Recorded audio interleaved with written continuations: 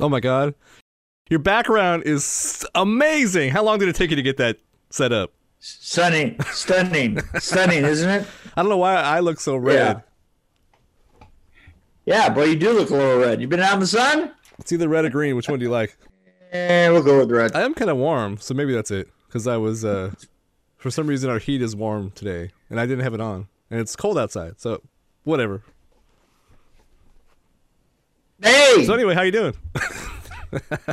Pretty good. I'm pretty good. I get a little tired of living, the hotel life. I know I've been worried about you because you've been on the road, probably getting coughed on. I think I have three more events between now and Sunday, and then I can drive home. Wow, yikes! Ugh.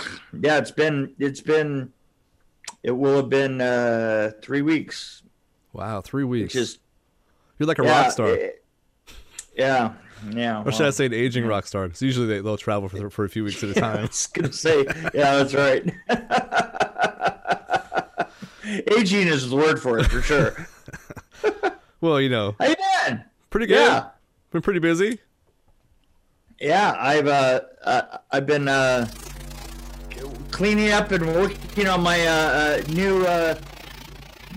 new film that's going to be filming this summer. Yeah, and it's been a lot of fun. I've been coming. I noticed that they're trying to light the side of your head with torches there. That was pretty interesting in its own. If I was in the dungeon still, I'd probably use torches.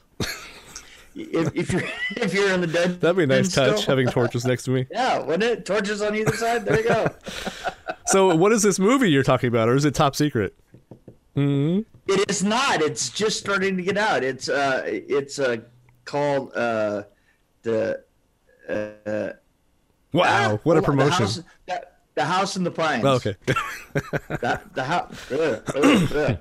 Brain fart. Yeah, The House in the Pines, and I'm kind of reworking it a little bit. So it was kind of a torture gangland thing, and I'm turning it into a torture gangland horror film. Nice. Yes. Yeah, so it's probably going to be shot in Pines somewhere, I imagine. You would think so, wouldn't you? Yeah. We'll see. We need the idea of it is that it's in the New Jersey wilds. The wilds of New Jersey. So like downtown Newark? Yeah, exactly. Yeah, no, that look. Right. No, I mean, New Jersey has got all kinds of wild area. It really does. I know. Yeah. I'm just jumping on the bandwagon to make fun of New Jersey. Because that's what I do. Yeah, you were. Well, listen, let me tell you something, brother.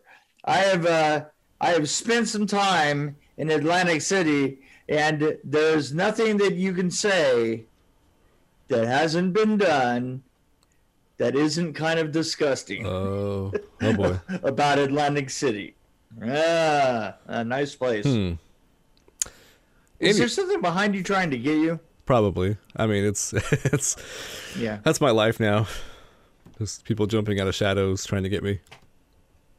There you go. It's No, I'm actually the movie in the background is kind of related to what we're talking about, I hope. So assuming I watched the right one. It does. It's a forerunner, isn't it? The one behind me is Dracula, 1931. Right, that's the original. Right. Yeah, that's the original. That's an amazing film. And by the way, Bela Lugosi. There is. I don't care about Christopher Lee. Bela Lugosi. I was gonna say we haven't done any Christopher Lee movies yet. And he played he did The Mummy too, right? He did all three. The Mummy, Frankenstein, and Dracula.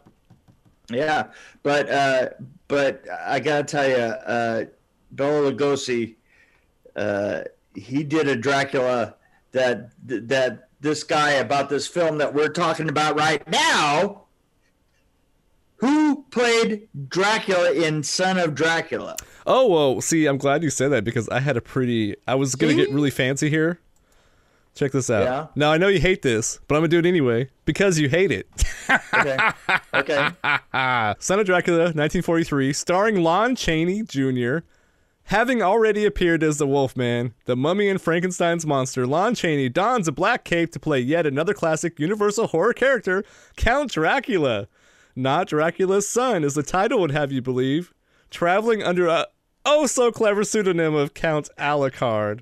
Dracula arrives in America. Alucard, yes, that was pretty clever. That Alucard, the guest of a cult-obsessed beauty Catherine Caldwell, Louise Albritton, who intends to marry the vampire and gain immortality. And that's thanks to B.A. Harrison from IMDb for that 411. There you go. So that was Lon Chaney. He was terrible.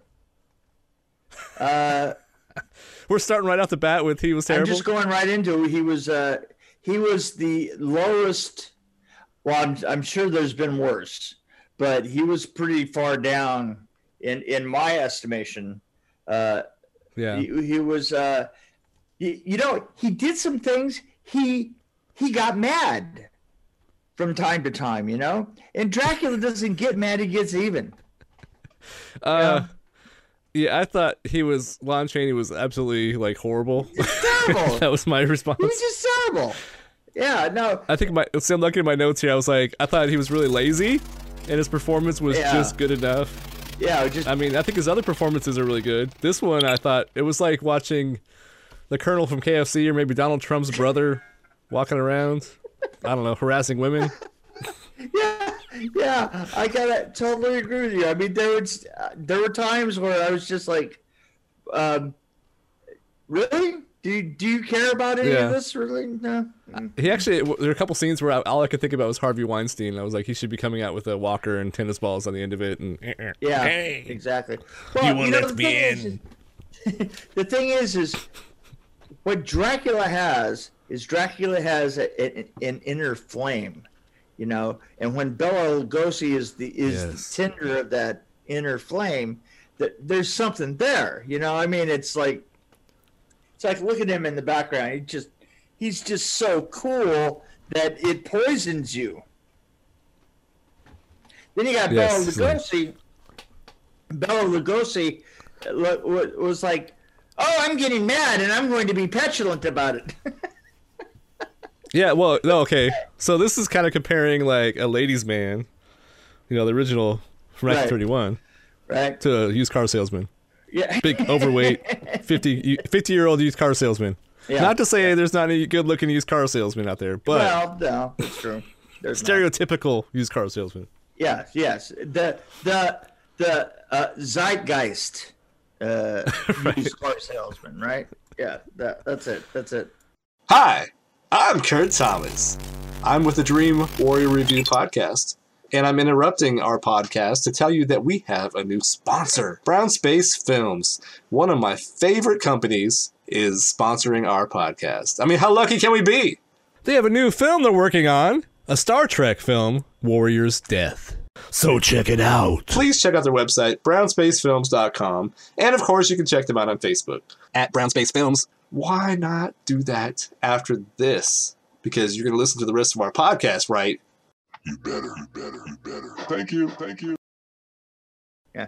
So, I thought he was pretty bad, but I did like some things about it.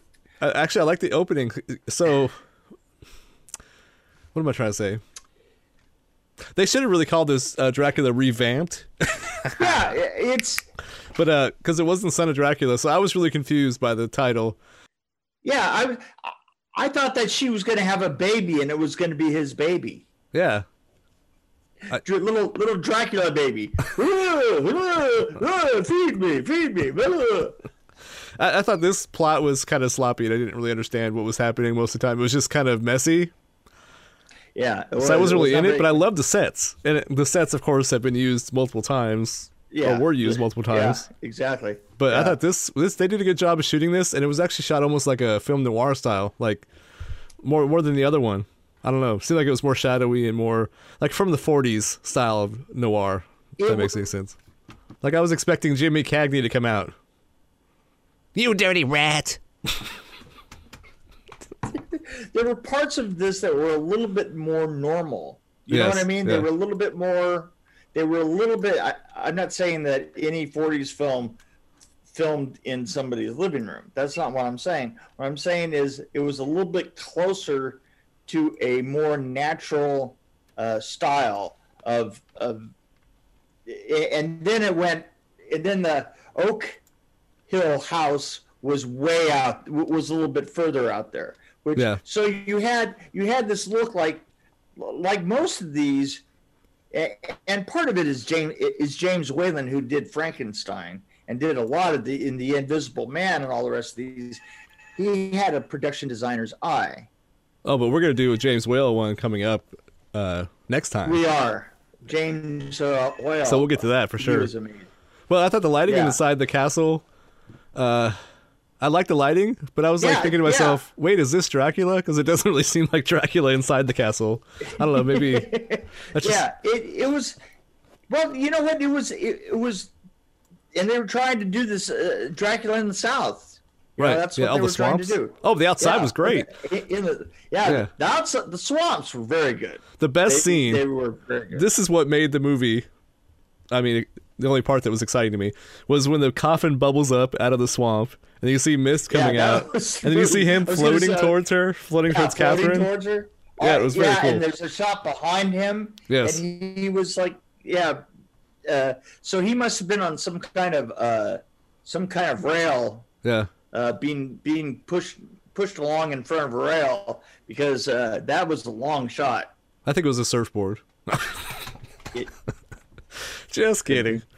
No, but I thought that was a great shot. It actually gave you the right feeling, the feeling of dread and, kind of. And I noticed that they definitely dressed her for the Bazongas. Well, I started watching this on my phone, the first part of it. And I thought that you would have caught that because it looks see-through on my phone. It really did. It was. But I switched over to my computer, and it wasn't so see-through. So. Yeah. But yeah, this is one you can watch on your phone. It's not that pretty. No, but she was actually she was. I liked her. I don't know. I can't remember her name. I liked her. What they were missing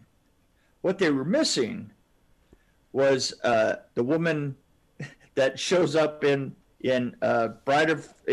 Frankenstein, Bride of Frankenstein, and Invisible Man. Yeah. I can't think of her name right now, but she's always the screaming one. Well, you got to have a screamer. Yeah, they didn't really have that. In this case, they had an Aunt Jemima-ish looking character. Yes. That was just too cool for school. And she wasn't going to be knocked over. And it's like, oh, the vampire's waiting for you, sir. Yeah, exactly. That was one weird thing. It's like he wasn't really invited into the house. I was confused by that, too. It was like he just kind of told the guy to ask him. But, yeah. Well, yeah. Maybe they texted him. You don't know. Oh, I missed my joke. Darn it. So, when Dracula comes out of the swamp, he bubbles out of the swamp and floats toward Catherine. Right. It's kind of like how a certain president became president. I'm not going to mention any names, but you kind of. Wait, he came out of the swamp? Yeah, just kind of bubbled up in a mist out of the green bubbly swamp, and then here we go.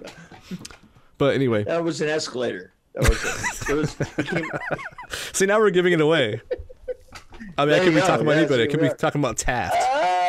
Who knows? I might be talking about Taft or who are some other bad presidents? Yeah. Harding? Yeah, Harding or Taft. Yeah, it could be one of those guys. Harding, Taft. There you go. Yeah. So anyway. So. What did you think of the rubber bats? The rubber bats and the. Yeah, the rubber bats. I had to ask you. And you know what? I have to tell you the funny thing about it is that they must have had those rubber bats sitting around. Maybe they had them on retainer. I'm pretty sure because they certainly used rubber bats quite a bit.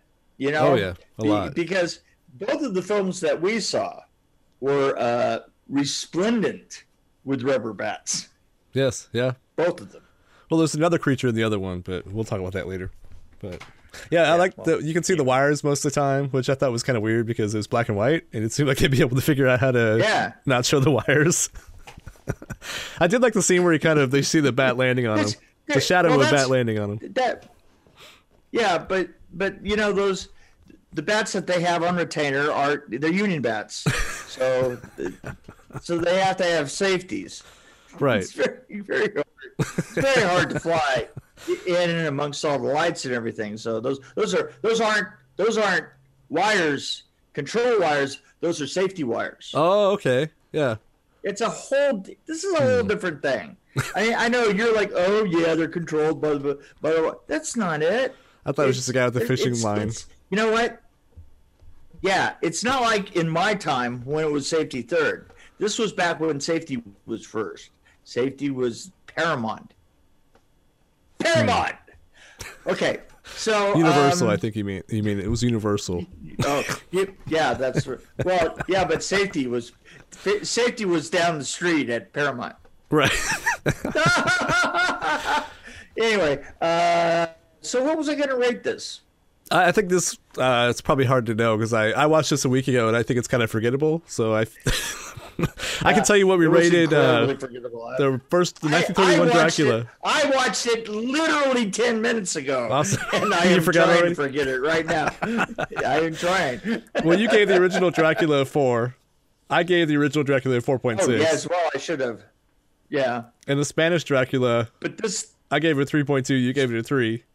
Nosferatu, 3, yeah. You gave it a 3.8. I gave it a 3.7. But there you go. And this I'm going to give a 2.